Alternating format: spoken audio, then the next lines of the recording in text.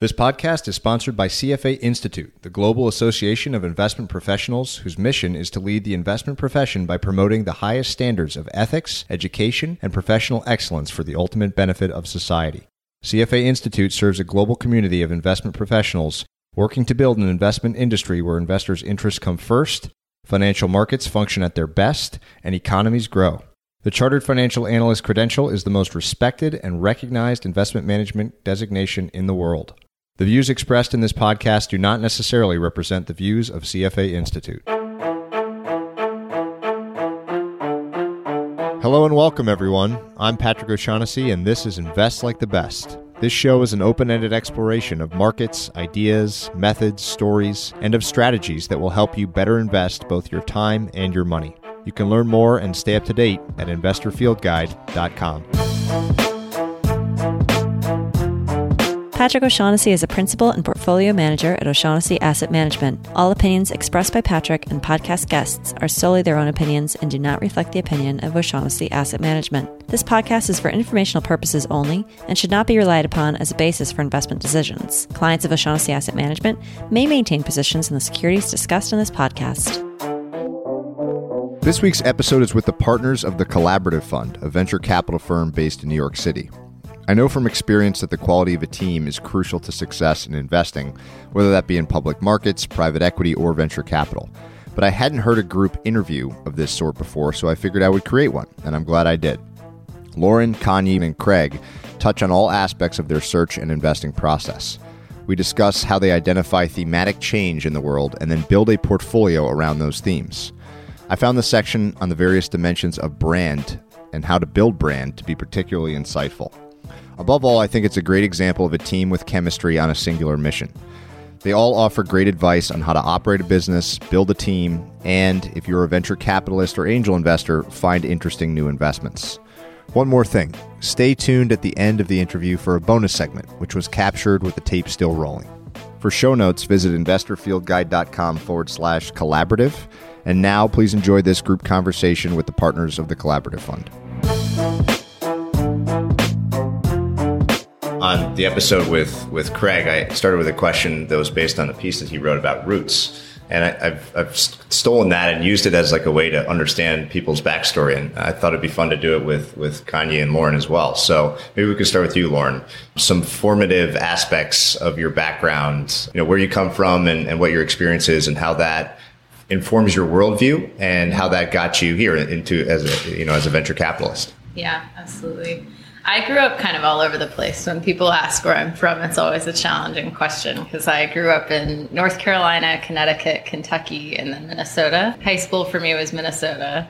I went to undergrad in LA, studied abroad in Paris, then moved to New York. Wow. I moved to Boston after that, and then moved out to San Francisco about 5.5 years ago. So I've lived in a significant part of the country at this point. I've skipped kind of Southwest, Rocky Mountain area. But other than that, I've experienced quite a bit of it. Yeah. And I guess because of that, my sort of worldview and home has been defined more by the people around me and, family, friends, et cetera, than necessarily a physical place. Sure. And I think because of that, I've always cared a lot about solutions that address a significant part of the world. And so it's an interesting time to be in Silicon Valley because there's a lot of discussion about Silicon Valley inventing for Silicon Valley. And that's a topic that I care a lot about because I have experienced a bunch of different parts of the world at this point, particularly the country. And so I'd say that's part of the worldview development. I think the other part of it for me was that my dad was running a clean tech company and I was working for a carbon trading firm while I was in undergrad. And so I came to really care about sustainability and wanted to work in that long before there was really a large sustainability related industry or opportunities for people with a liberal arts background. Yep. And so the reason why I got into venture in the first place about 6 years ago now was because I wanted to work in sustainability. I was not a scientist. And as I thought about ways to really impact climate and the evolution of the planet, it seemed as though private investment was a tool to do that I could actually affect. I know you're based out west, and I think most of the rest of the team is here on the East Coast. Are you specializing in that brand of company? I mean, is that called a subsector that you are actively kind of leading on? Is it sustainability, clean energy, clean technology? Not particularly. As far as a strong focus, I'd say that's an ethos that defines our organization in the way that we evaluate companies. I started investing more in true clean tech when I started in venture, but I realized that the companies that I get most excited about are ones that I can kind of tangibly understand in my day-to-day life. So we do a lot of companies that are more consumer focused and think about using consumer behavior as a way to shift some of those broader issues as opposed to necessarily investing in a solar farm. So yes, but in a maybe more indirect way than I used to. But you found somewhere where that is, like you said, in the fabric, right? In the knitting. So that's a neat connection. How about you, Kanyi? I'd love to hear your background as well. I haven't lived in as many places as Lauren yet. Just you wait. I am South African by birth. I've lived in South Africa, Botswana, New York, Boston, and California, with a very brief stint actually in Las Vegas. I worked on a presidential campaign in 2008 in Las Vegas, and the candidate was successful, which was a fun experience to be a part of, and was a rewarding experience, and probably one of the most recent defining experiences I've had, if we're talking about roots, in that it reminded me that this is a very big country with a lot of different perspectives and personality types and socioeconomic statuses. And it's something of a dice roll, which one you end up with, and ensuring that there's a pathway to success for every one of those is something that is at the center of a presidential campaign, but is something that was very resonant to me just as a human being in the United States as well. And so that's been something that's really anchored me, is making sure there's a great access pathway for everybody in this country. And it's personally relevant because I came here from South Africa with my parents as an apartheid refugee. And so How old were you? I was little. I was 1. So we came here with nothing, and my parents had their undergraduate degrees and a lot of enthusiasm, but pretty much nothing else. And this is the country and the environment where they were able to make a life for themselves and make a life such that I'm here talking to you. So it's a place which has given us extraordinary opportunity in the midst of very trying circumstances. And so I feel a strong sense of obligation both to my parents and to this country to pay it forward because of how much has been given to me. And I ended up moving with my parents from New York City when we first got here to New England, where they both became teachers. And so I'm the progeny of high school teachers. And in fact, I am a progeny of 4 generations of high school teachers. Oh, interesting. So there's a big legacy of that in my family. And so education is also something that I really care a lot about and think can be a powerful vehicle for people's lives to be improved. And in the context of Collaborative Fund and our investing, one of the themes that we've actually touched on as a firm is thinking about what education looks like in the information age, and what education looks like in a world where it's not the traditional blocking and tackling of vocational school and or liberal arts and or technical education that a 20th century paradigm would bring to the vast majority of potential students, but thinking about lifelong education, thinking about alternative education, thinking about ways to share information for the purpose of preparing for jobs, for the purpose of broadening one's character, for the purpose of even just fun. And we've got a portfolio that I think is starting to reflect that. So that's something that we're really excited about too. Maybe we could just dive in there and use education as a jumping off point of, one of your key kind of investment themes. And the way we'll do this, which will be kind of fun for 2 reasons, is sort of a day in the life, right, of what you guys do day to day. Because I asked that question for 2 reasons. The first is, that the answer can serve as a sort of litmus test for those out there that are interested in potentially working in venture capital to see if it aligns with kind of what they actually want to be doing day to day. Because I think when you dig into people's day-to-day jobs, sometimes it can be very different than what you think from the outside looking in. And second, just selfishly, because I want to understand your process. So, Craig had a great phrase or line when we talked about Collaborative Fund's broad investment philosophy, where it's an unusual thing to raise money to invest in assets that don't exist yet.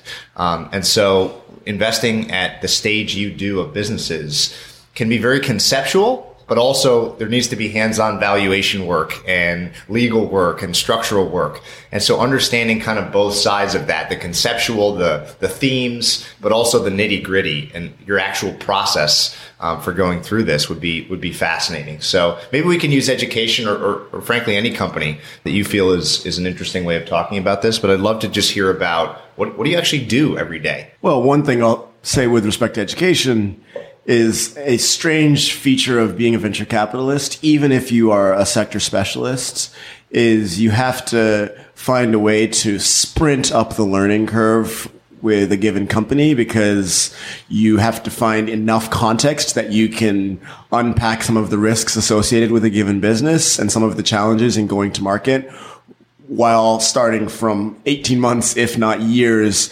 behind the founder. And so we have to learn how to pull out signals and learn how to educate ourselves about a given market extraordinarily quickly. And it's just super hard to do that in a way where you can really feel like you're an expert in what you're investing in, especially if it's in the future. And so it's the story sort of still being written. So in one way, we have to have the most intense growth mindset and be voracious learners to be successful venture capitalists, because there's so much we have to figure out on the fly right away as we hear a pitch, which is probably my favorite aspect of the business, is just processing the information in real time and putting it in context that we're creating as we're processing it. It's something strange but fun. Yeah, it's funny where in your world, like, growth is everything, right? Like, if you don't grow, you're toast. And in that context, where so much of the value of the business is discounting future growth. It's not what's already in place. It's not existing line streams of revenue or earnings. So how do you think about valuation, right? This is from what I can tell, again, outside looking in, it's a fairly frothy time. There's a lot, capital's extremely cheap. There's a lot of cash moving around. So how do you discipline yourselves on the valuation side, where let's say you've got, 5 companies that you love, let's say the conceptual or the product side. How do you think about price and valuation? The challenge at the very early stage with valuation is that you can't really do a highly accurate discounted cash flows analysis of what's going to happen with the investment.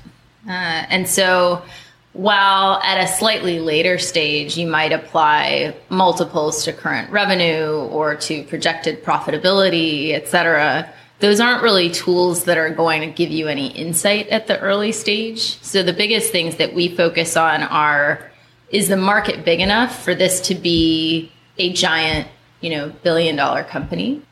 Is this a company that we think can grow large enough that if it's successful, our investment can make our fund?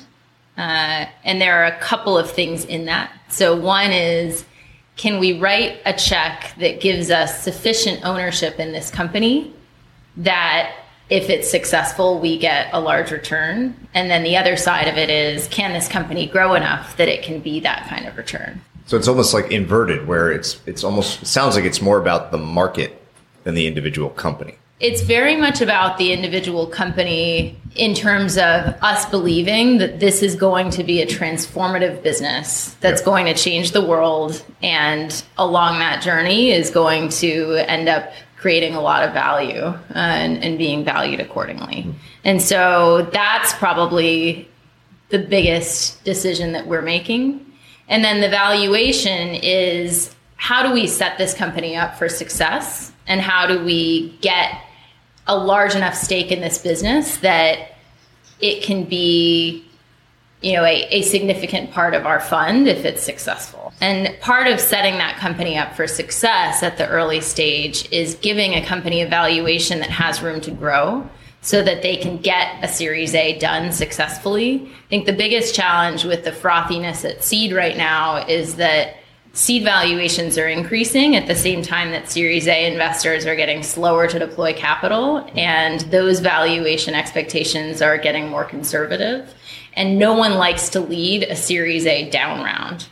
And so companies that have too rich a valuation at the seed end up in a really tough position because they have a lot more trouble raising a Series A. And so pricing the seed is in large part about setting that company up so that they can be successful in their future fundraising, because most of the businesses that we invest in are ones that are going to continue to need to raise additional capital. A couple of other thoughts as it relates to valuation. As Lauren pointed out, there aren't, unlike, businesses that have a whole lot of data that you can start to extract, thoughts about how to price something. We're dealing with things that are so nascent. And so frankly, just being very open, the thing that really drives valuations is just the market. It's the venture capital firm up the street that is telling the entrepreneur, I'll invest at this valuation. And we're saying, gosh, we like it enough that we'll give it to you at a slightly higher valuation. And I think the challenge then becomes the supply side of that equation has grown dramatically over the past decade, right? The early stage venture ecosystem has just blossomed in a way that has had an impact on that marketplace. There's so much supply that when the thing that is really driving valuations are just the desire to kind of win the deal, it can screw up those dynamics a bit. And so I think, that's something that, as Lauren's pointed out, that we think a lot about as it relates to, positioning the company for a successful Series A. The other piece as it relates to valuation is really just in the underlying asset, which is the people. And you hear venture capitalists talk about this a lot. But, spending time to get to know the entrepreneurs, do you feel like they're capable, competent, able to create value? The answers to some of those questions help drive some of the pricing. If this is a first-time entrepreneur who's never done it before, but is smart, enthusiastic, passionate, mission-driven, it's probably going to be priced a bit lower. If this is somebody who just recently sold their business to Google or Facebook and is now at the rodeo for a second time, that's likely going to drive up valuation. One thing that we think about as a firm is kind of cost averaging that, right? So if our investment period is roughly 4 years.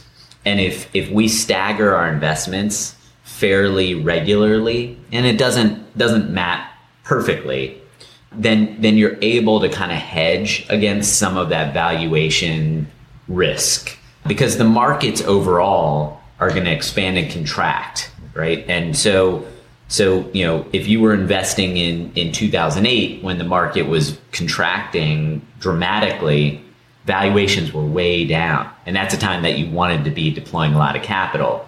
If you were investing in 2006 or 2010 or 11 or 12 or more recently, when valuations have been high, you might want to be a little bit more conservative. But I think as a firm, we don't try to time that. We take more of the view of, let's let the markets price those valuations. And so long as we're consistent, we're going to kind of cost average. So what you don't want to happen is deploy a whole bunch of capital when valuations are high and not really have dry powder once things contract, if that makes sense. It does. Well, one additional quirk about valuations that we've seen is when a company is really appealing at entry, oftentimes the valuation is impossibly high. It's uncomfortably high. We look at it and we think, ugh, that gives me heartburn. And in so many of the successful outcomes, invariably there was a point where one of the investors many rounds before had looked at it and said, this is almost too high for me to invest in. And it turned out to be way, way, way low. And we have a handful of examples of companies where we looked at them and thought, I don't know about this price. I don't think this is going to be the right price for this risk. But it turns out that the market that they were building into was so much bigger than we could even have imagined that ended up being ex post facto super low of evaluation. And so it's a quirky thing, which is really hard to have a large amount of conviction for, which is part of why we have to just cost average and try not to get too technical about it. Yeah, I love that Warren Buffett line, obviously talking about public markets, but the idea that if you have to model it, it's not cheap enough. Like it has to be so obvious. And that's kind of this idea of margin of safety. And the way I think about your guys' investment business, and trying to apply that lens of margin of safety, is some sort of unfair advantage that you have, a skill at spotting trends, brands, products, people. So I'd be curious to hear about that. Maybe on the consumer side, are there things, is it just experience? Is it just being kind of in the stream and seeing so many successes and failures, not just in your portfolio, but in companies you looked at and passed on and in other companies that you were involved in? How do you develop that skill? How do you know? Well, with consumer, maybe I'll just make a comment about brand and then let others opine on it. But there's a couple of threads that one can unspool with respect to brand. One is the nature of the people that are already attracted to a given company, because brands are, at least to some extent, about relationships. And so those early relationships actually can create a really powerful picture for what this brand is saying to the market. Two, there are some technical aspects to branding that we have some element of discipline about and points of view about. Serifs are out, for example. I'm kidding. Well, I'm actually not kidding. But seriously, there are certain pieces of visual and graphic representation of a brand that are anchored in today and can even be anchored in the future, which are to some extent subjective, but to a large extent aren't that subjective, at least in terms of what we have strong instincts about at this point. Could you give an example? Serif maybe is one funny way of thinking about it. No, sure. There's a brand that we invested in. The company's called Simply Gum, and part of the brand is it's got extraordinarily beautiful design, and it's high quality images, big block lettering, and you look at it and it just feels clean. And that is obviously a subjective description, but if you were to look at Simply Gum and for maybe a listener, pull it up on your website now and you can get a sense for it, it actually feels clean. And so there's certain technical execution that you can draw some threads across. And we've found that across our portfolio, there are a few of these threads which represent actual execution of the visual brand, which is important. But then the third, which is in some ways the most important for us to evaluate, is indeed the experience. And so is the way that this company executes on product superior? Is the way that they communicate with a customer about how to get access to that product? Is the way they communicate around customer service? Is the product itself of higher quality than the status quo? Those sets of experience details are critical components of having a really well executed brand. And so you add all three of those together and you can actually pull out all those signals very early. And not a lot of people apply quite that level of discipline to doing that so early. And I think we do that. It's also, I take so much of hearing about what you're looking for in investments as also advice for small businesses, right? Of ways of turning that around and thinking, even if it's a sole proprietorship, these are the dimensions along which investors are looking to find good companies. That probably means that that's what you should be focused on in your own business as well. It's always most fun to learn by example. So maybe Lauren and Kanyi, you could each give me one or two current companies or past companies where you've already made the investment, and just talk me through the process, what it was about the company that was initially appealing, why there was like an edge there. So I think about this in terms of alpha in my world. Like what's the asymmetry? What do I know that others don't? Or what structural aspect of the market am I taking advantage of? And so that's how I always think about it, as edge. So maybe through that lens of edge, you're seeing something that others don't, or just earlier. Maybe pick a company each and talk me through it. I think one that's fun to talk about that we recently announced maybe a week or two ago now is Osmo, which is a company that is building hardware toys for kids, but that go way beyond that. They're effectively using the interaction between physical and digital to create a really magical play experience for kids that's also educational for them. And so when we looked at trends in media and technology related to kids, which is an area that we think about quite a bit, there's been a lot of discussion about screen time and how big a problem that is.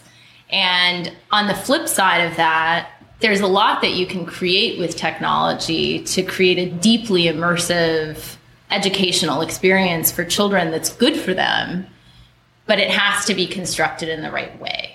And so that's a theme that we've been thinking about a lot and talking about quite a bit. And so when we started talking with Osmo, we saw that they were fundamentally thinking about this problem in a different way than most people. And they have an incredibly capable, smart team. Most of them came from Google.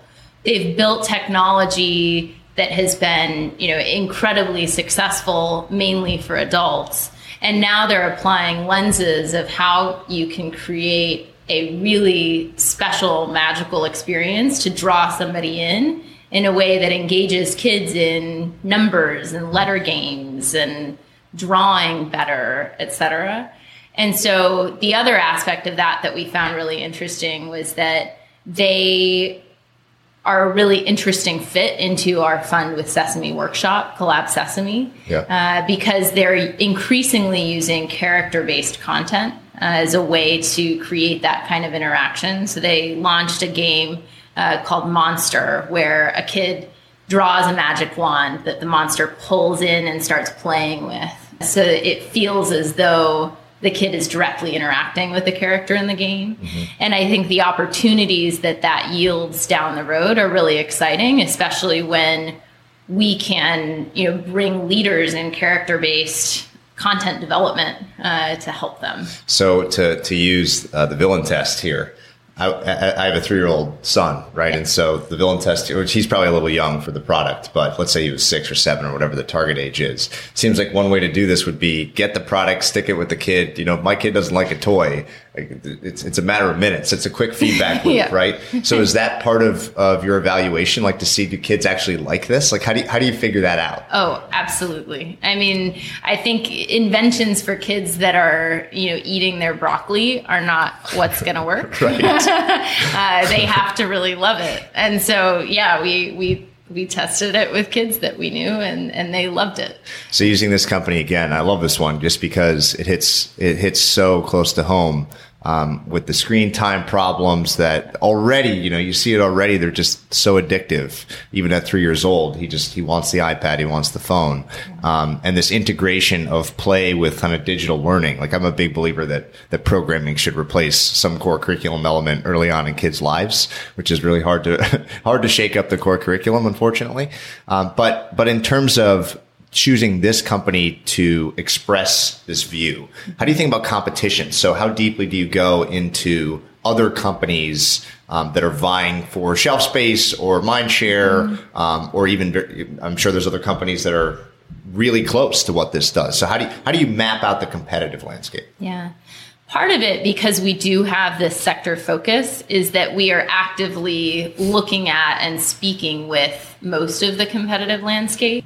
And so that helps us to move a lot faster when we do find an opportunity that really feels right. Yeah. And I would just add a couple of small things. So one is, again, I think it's different from later stage investing, either growth equity or public markets, where it really is about the people. And so while we do look at okay, do they have a distribution deal at Target? Are they going to be able to get shelf space at this place?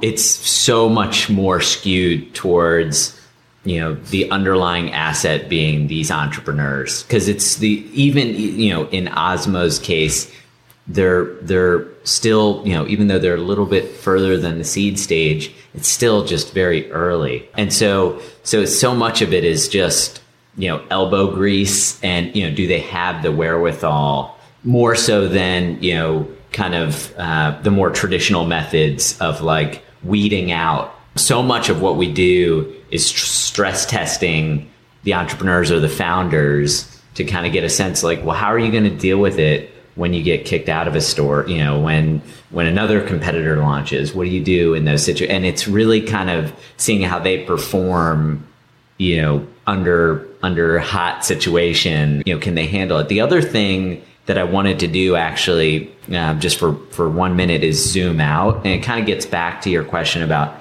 education, how we look for stuff or how we find stuff, is we form kind of investment theses around certain trends. So you mentioned consumer earlier. Lauren mentioned kids being a theme, and that's largely based on the data that we have, right? So we've now made over 100 investments as a firm, and that generates just a lot of data. One of the data points that we've seen, which is really powerful, is you have a generation of entrepreneurs that we think of as kind of the first generation, right? So these are folks that likely studied computer science or other curriculum that enabled them to launch internet or technology businesses that largely fulfilled their own needs, right? So you think about Dennis created Foursquare, so he could check into places that he found interesting.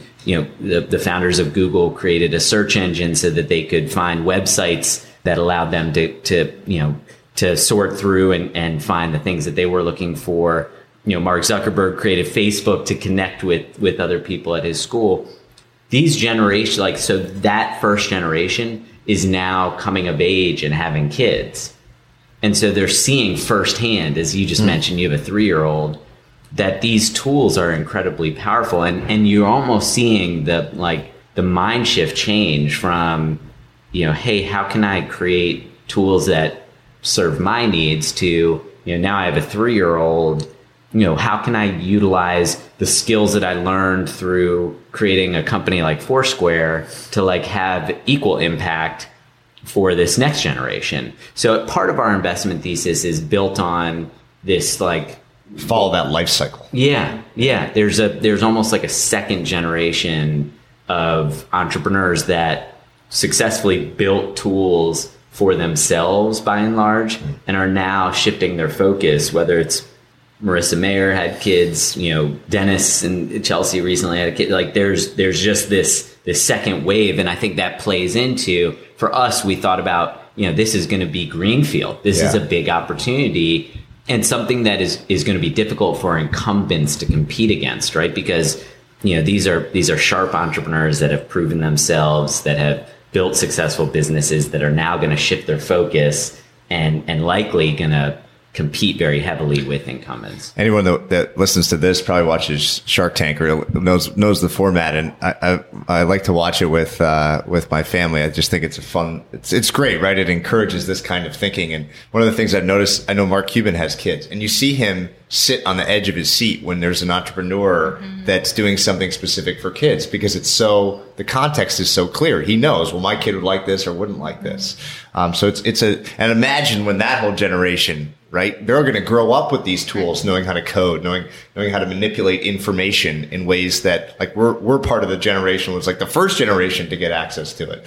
So maybe back to Kanyi, I'd love to hear a company example, maybe not soup to nuts, but sort of how you found it and what you think it's taking, what asymmetry or what you think it's taking advantage of in the market. Just for the sake of narrative coherence, maybe I'll tie the thread to one of Craig's comments, which is that we do sort of look for the way the cycle has changed, and a totally different cycle, but that's also representative of a different category where we like to invest, is the fact that we now live in a world where more people than not live in urban or suburban environments for the first time in human history. And the implication there for how tools will be built around cities, for the rise of a global middle class, is something that we've been thinking about as a firm.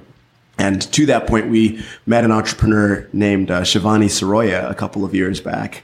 And she was doing a very interesting set of effectively experiments focused on this new class of people who are moving into cities or moving into suburban areas for the first time and lack certain infrastructure that is key for them to contribute and to participate and to join the productive economies in those cities. The first of which being banking infrastructure. And so she noticed that there is a huge unbanked population to the tune of 2 or 3 billion people in the world, and thought to herself, well, let me see if I can conduct a set of experiments to try and find the right problem set and solution set that matches to this population. And one piece about that, which I think is worth bringing up, is pre-product market fit, which is the seed stage where we invest.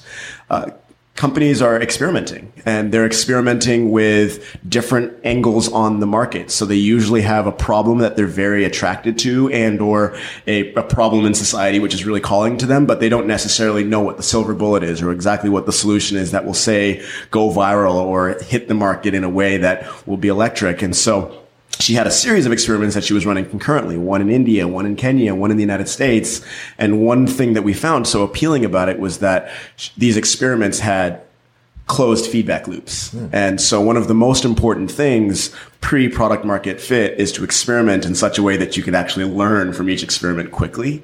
Because if you can learn quickly, then you suddenly start to build proprietary first principles driven knowledge that will serve as the basis for ultimately being a really great CEO in your market. And so as she started to build these first principles, she stumbled upon a realization that using M-Pesa in Kenya and eventually using mobile money was actually going to be a great catalyst for getting people onto the banking tracks, as it were, and letting that train leave the station. And so they hit product market fit probably 2 rounds after we had invested in them, but we continued investing and supporting them and being excited about it because we thought that with each feedback loop, it closed and the learning was very powerful, generative, fresh, new to the market. And so another thing that we often look for when we're evaluating companies at the early stage is, have you learned something that nobody else in the market knows by virtue of this experiment? Have you created a new internet moment? Have you created a new insight in the market by virtue of this small experiment that you've run? And she eminently did that. And at this point, the company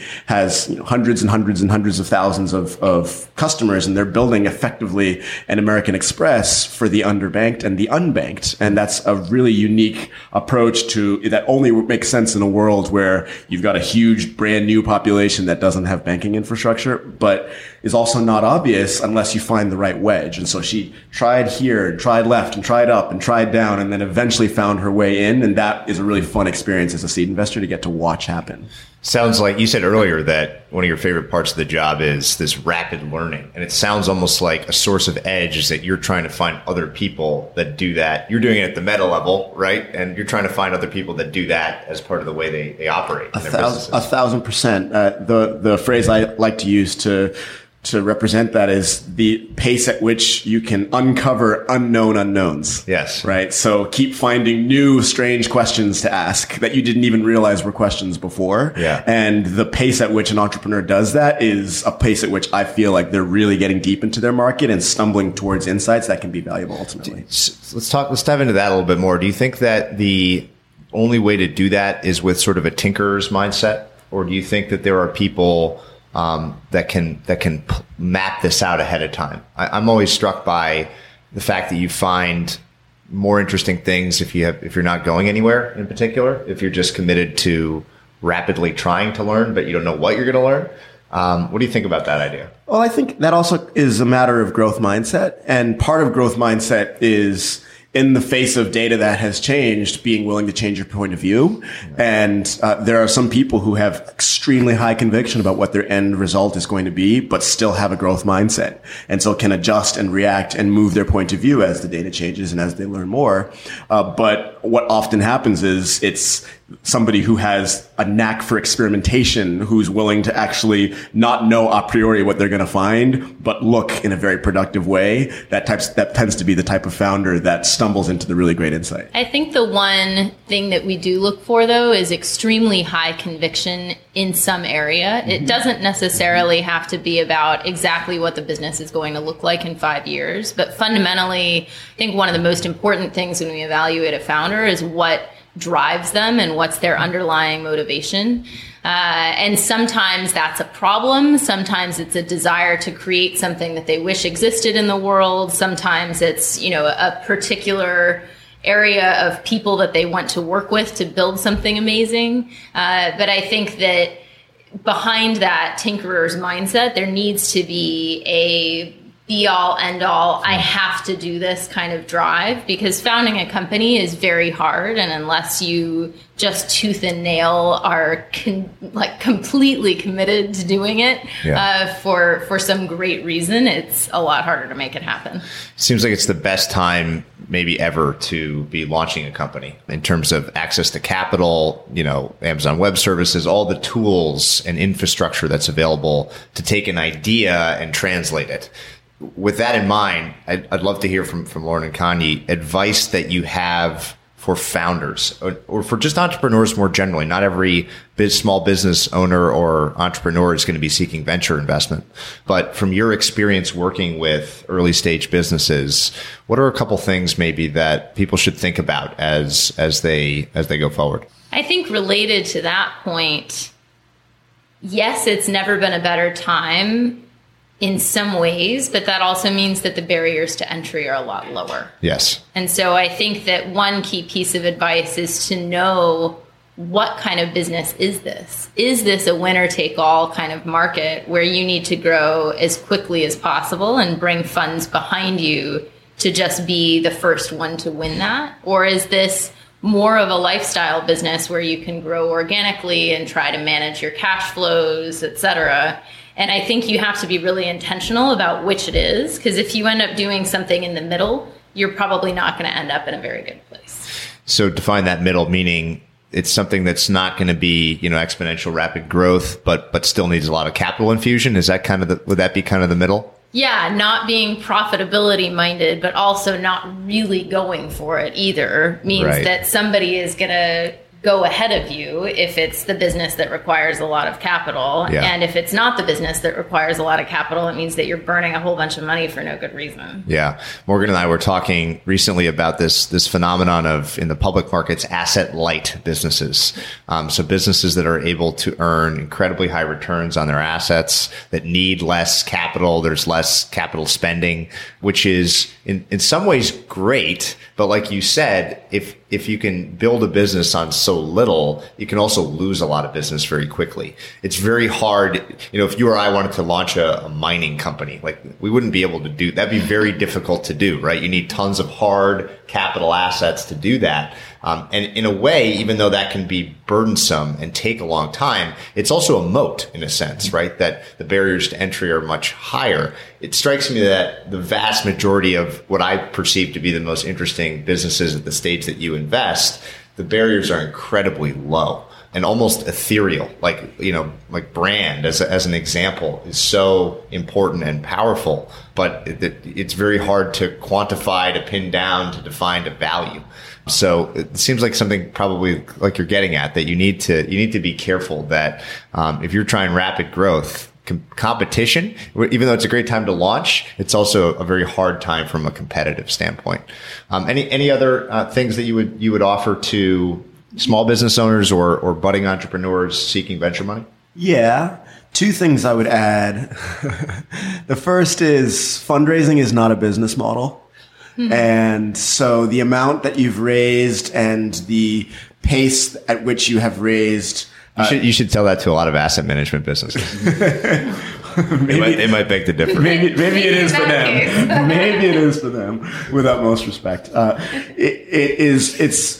It's a culture where there's so much dry powder in the private markets, as we've seen, and there's so much appetite for coming into companies that have some momentum, as we've also seen. But it's also an environment where figuring out how to be capital efficient and figuring out how to be disciplined about that, and the pace and path towards profitability being a direct heuristic to your ultimate long-term sustainability, means that being addicted to fundraising and fundraising for its own sake is not gospel by any means, if it is even good. And so a lot of companies try and orient their entire business around the fundraise rather than orienting it around the business. And I would just remind, especially those who are on the tech side, to focus on that. And then for those who are not necessarily looking for funding from a venture capitalist or even from an outside investor, what I would say to them is don't underinvest in brand.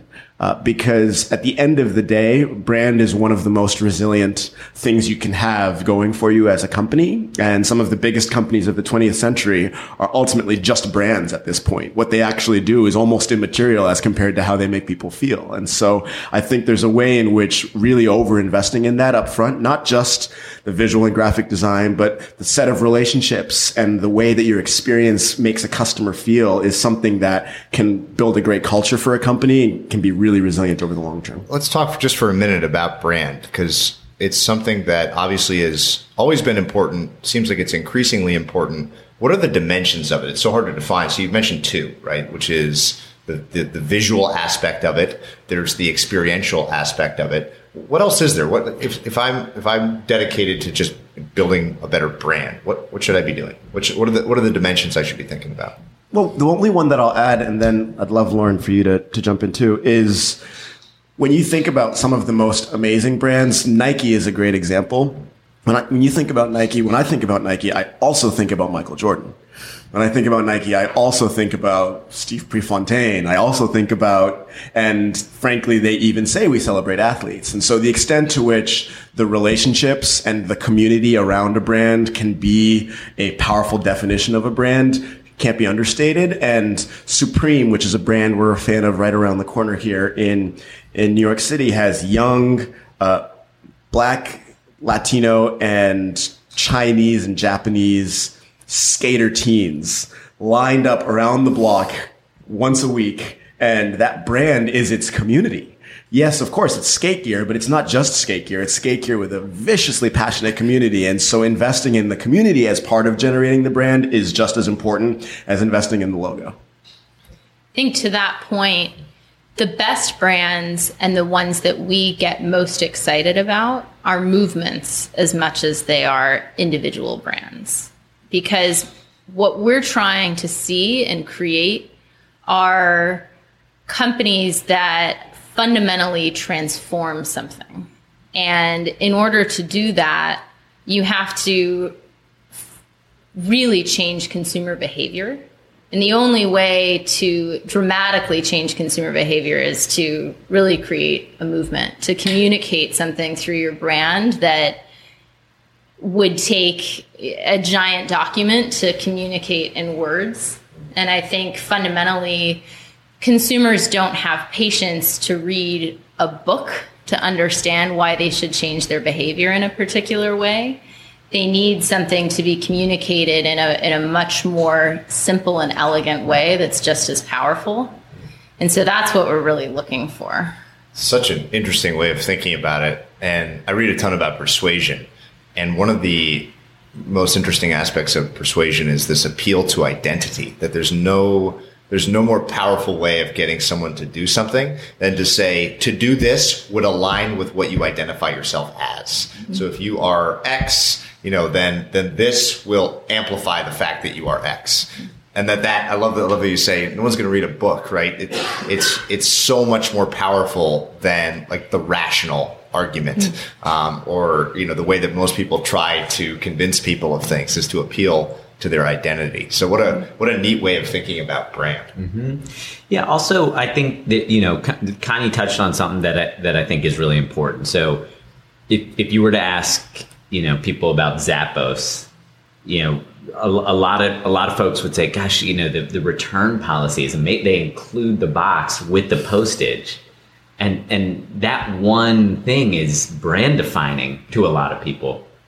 In the same way that you ask people about Uber or Lyft, and a lot, early on, a lot of the feedback was not having to deal with the payment at the end. I know that sounds small. Well, it's everything. But it's huge. Or just the GPS on the phone, like being able to see where the driver was.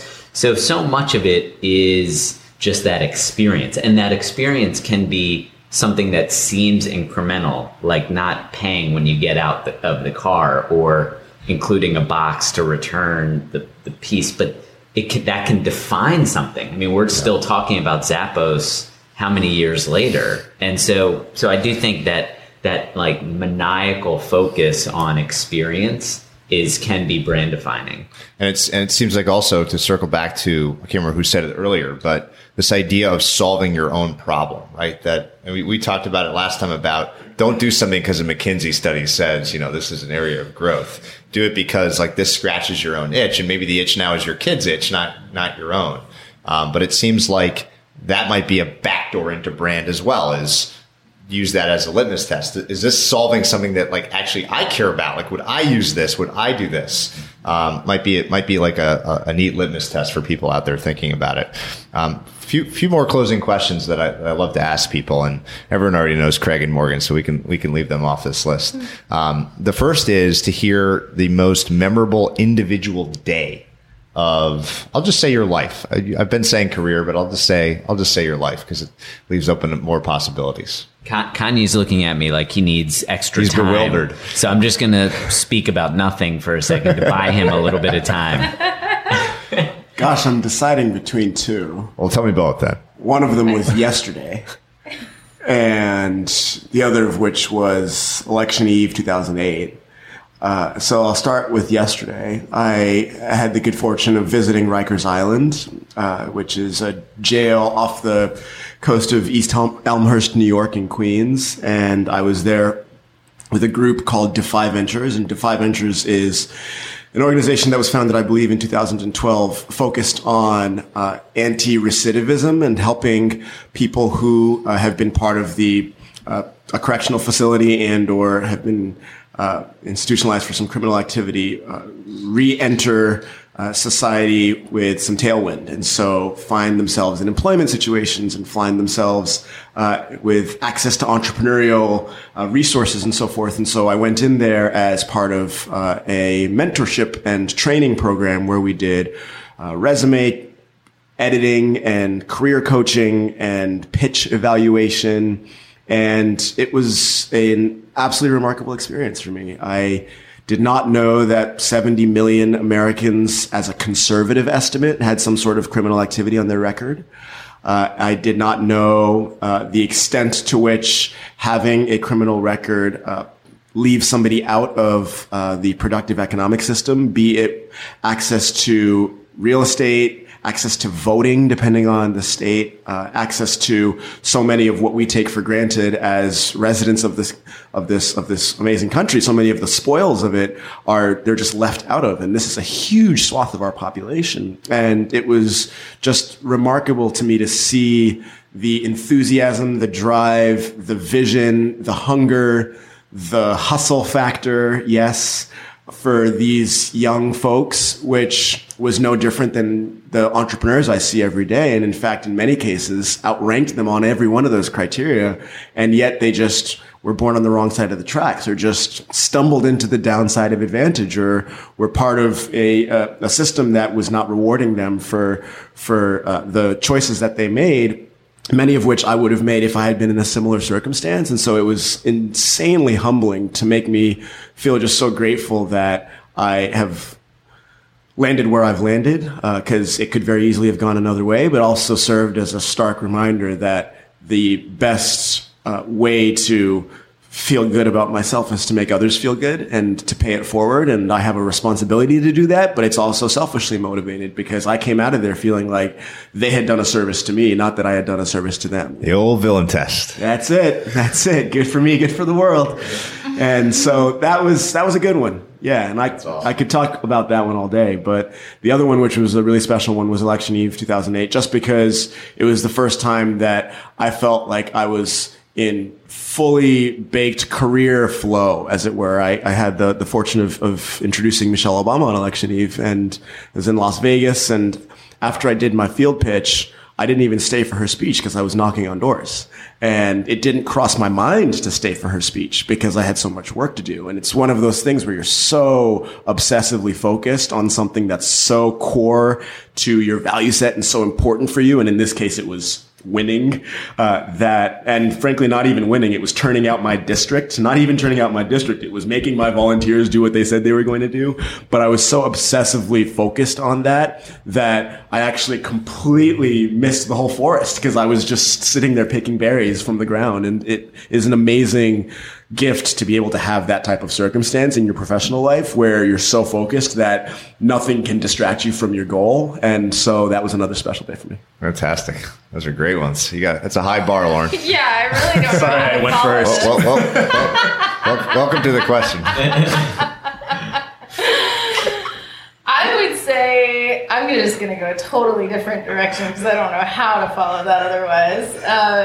I would say most defining day for me, not professionally, since you said life, would probably be wedding day. Yeah, it's a big one. Yep. Ooh, can I change mine? Now I just got you in trouble. Even though I don't Definitely follow wedding that. day. Definitely wedding day. Hi, Martha. So then, in the spirit of pay it forward, the last question, the one I ask everyone, is the kindest thing that anyone's ever done for you. And you can't say married me. I'll go with my parents. They had some tough choices to make when I was a kid. We lived in the middle of Western Kentucky, and I was not challenged in school. And they ended up changing basically significant things in the education system of the district and the state. My mom joined a Kentucky Association for Educational Reform. They, did a bunch of things to allow me to accelerate within that school system. And then their work paved the way for a bunch of other kids to do the same.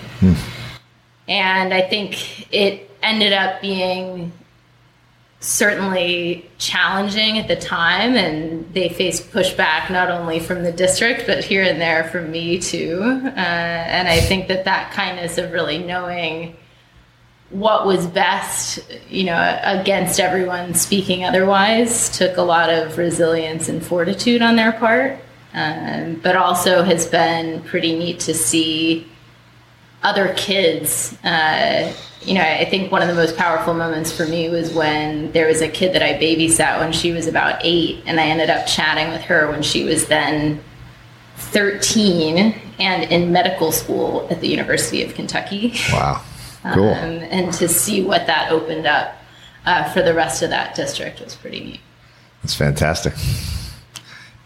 I have to follow up. You do. I guess I'll say my parents too.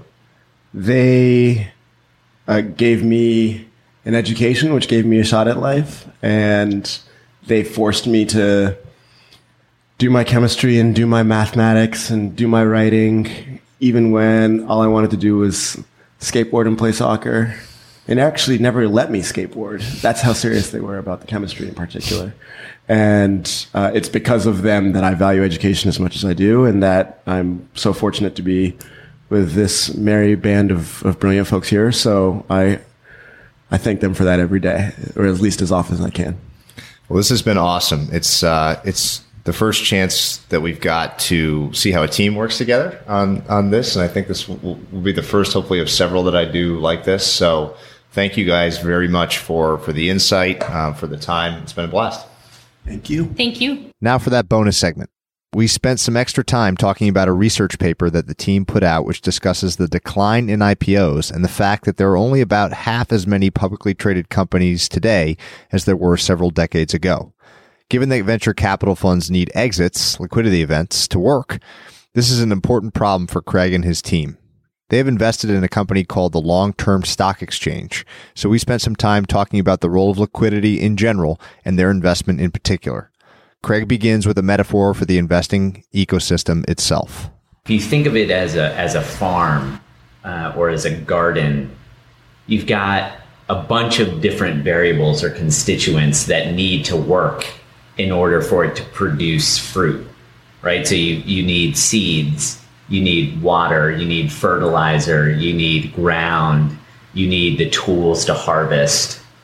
And I think what we've seen in the environment as of late is a really rich ecosystem with a blunted tool to harvest. And so there's an incredible amount of seeds being planted. the water is more abundant than I think any of us could have fathomed. The ground, the fertilizer is richer. We're learning how to make that fertilizer so rich that it's producing these flowers or fruits, but the tool to actually harvest those is not working very well. And so you've got visualize this farm with just wonderful spoils, but the folks that are going out trying to harvest that fruit are just, it's not capturing nearly what it could be.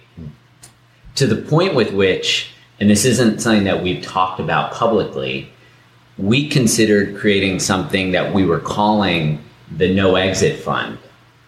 And so the intent behind the No Exit Fund was to create a pool of capital whose sole purpose was to provide liquidity for founders and companies that didn't want to go public.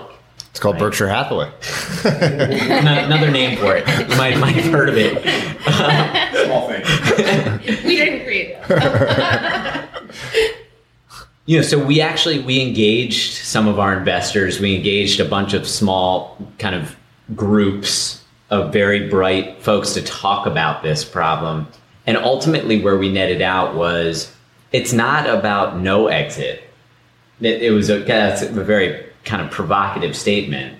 It's about the right exit. And the right exit is in the right environment, with the right regulatory framework, with the right alignment with shareholders, and all of these things. So I guess that is what led us, when we saw long-term stock exchange, we were like, here's another tool that may help capture fruit from the farm. Whether or not that is the ultimate tool, who knows? But I think that's the business that we're in, is we identify these problem areas in an ecosystem and then invest in what we think could be a solution. So, don't you think, though, that for a lot of the younger companies, that the IPO process, the liquidity that comes with an IPO and being publicly traded, is almost like a necessary step in the life cycle? Like some of the best examples are companies that were public and then went private, and they've been, like Dell, for example, is one example. When you are investing in smaller businesses, seed stage, A stage, are you thinking about exits? I mean, is that what you want? Do you want them to ultimately go public, or is the environment more acquisitions? Well, we want them to ultimately be liquid by any means necessary. Yeah, we would love it if they went public. We would be happy if they found a great strategic acquirer.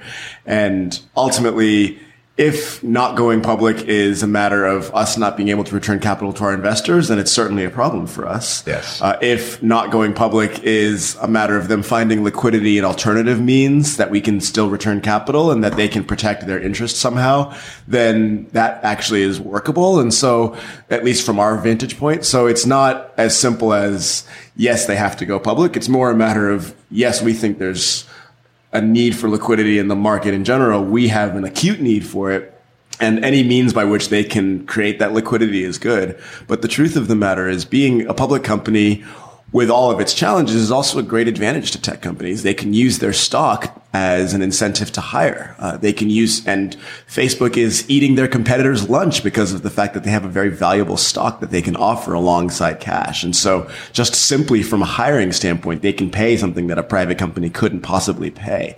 And I think those types of things make these companies more resilient. And so for those who have a long-term view, being public makes that much more sense, because it's such a wider capital base they can draw from in terms of offering that capital to the people who are actually creating the value for the company.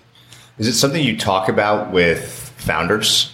Maybe it's just too early for you to even be thinking about that, and it's much more important to focus on near-term growth and the product, et cetera. But is that something that's part of your conversation or advice? A lot. Can you give me an example of kind of what you're telling them, how you're talking about it, how you frame it?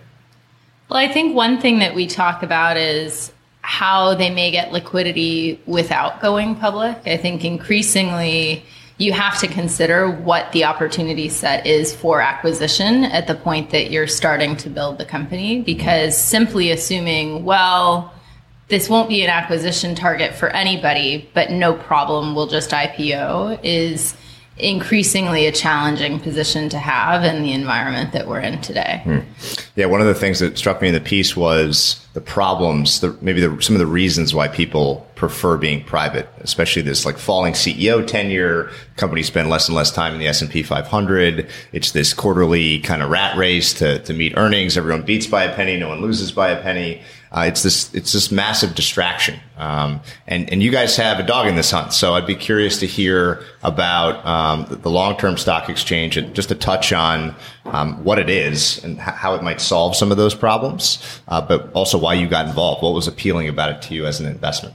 Yeah, I think, a couple thoughts come to mind. One is just from a very macro perspective, the notion of liquidity and how that works, as you're hearing from the rest of the team, is a very fluid topic. And it comes through the form of secondaries. It comes through the form of acquisitions. It can come through the form of being a public company. And really, at the core, that's the driving force behind it as a venture capital firm, is finding that liquidity. The public markets, are somewhat of a pendulum, right? So if we rewind the clock to not that long ago, companies were able to go public much earlier in their evolution. It was just easier. The markets were more forgiving of balance sheets that in some cases weren't even profitable yet. And that caused some problems, right? So we saw kind of, a backlash to that. And I almost feel as though the pendulum has swung to the other side. Now the bar is set so high that it makes it much more challenging both to go public, but also to remain public. Yeah. And that's having implications not just to public market investors, but to folks like us. So, long-term stock exchange for us. Great name. was an experimental investment or bet in an effort to try and change those dynamics. And a couple of things are needed in order to change those dynamics. One is some regulatory change. And so as we think about, the effects of Sarbanes-Oxley and other regulations that have just made the burden, frankly, purely from a cost perspective, it's a challenge, but also just the mechanics of how the current stock markets operate provide an advantage to folks that have, higher frequency, access to information, ability to execute, and it doesn't reward kind of long-term shareholders. And so we were attracted to the kind of underlying mission of long-term stock exchange because it aligns the interests of the shareholders and in a lot of cases the management team. I'm reminded of we saw Larry Page speak from Google, and he was saying that as you mentioned that the average tenure of a Fortune 500 company CEO is something like 6 years. Yeah, it's crazy. And so it's hard, as you start to think about building a legacy. If you're not really planning on being there for the long haul, you're much less likely to take long-term risk. Right. And that's something that he views as a strategic advantage for Google, is that he and Sergey plan to be there for a very long time, and therefore they can invest in projects that may take 10 or 15 or 20 years to kind of harvest. Yeah. So long-term stock exchange is really an effort to try to solve for just that. But Yeah. I think it's one piece in an overall puzzle that's going to require government, it's going to require investors, it's going to require a bunch of different puzzle pieces in order to work. Hey everyone, Patrick here again. To find more episodes of Invest Like the Best, go to investorfieldguide.com/podcast. If you're a book lover, you can also sign up for my book club at investorfieldguide.com/book club. After you sign up, you'll receive a full investor curriculum right away, and then 3 to 4 suggestions of new books every month. You can also follow me on Twitter at Patrick_Oshag, OSHAG. If you enjoy the show, please leave a quick review for us on iTunes, which will help more people discover Invest Like the Best. Thanks so much for listening.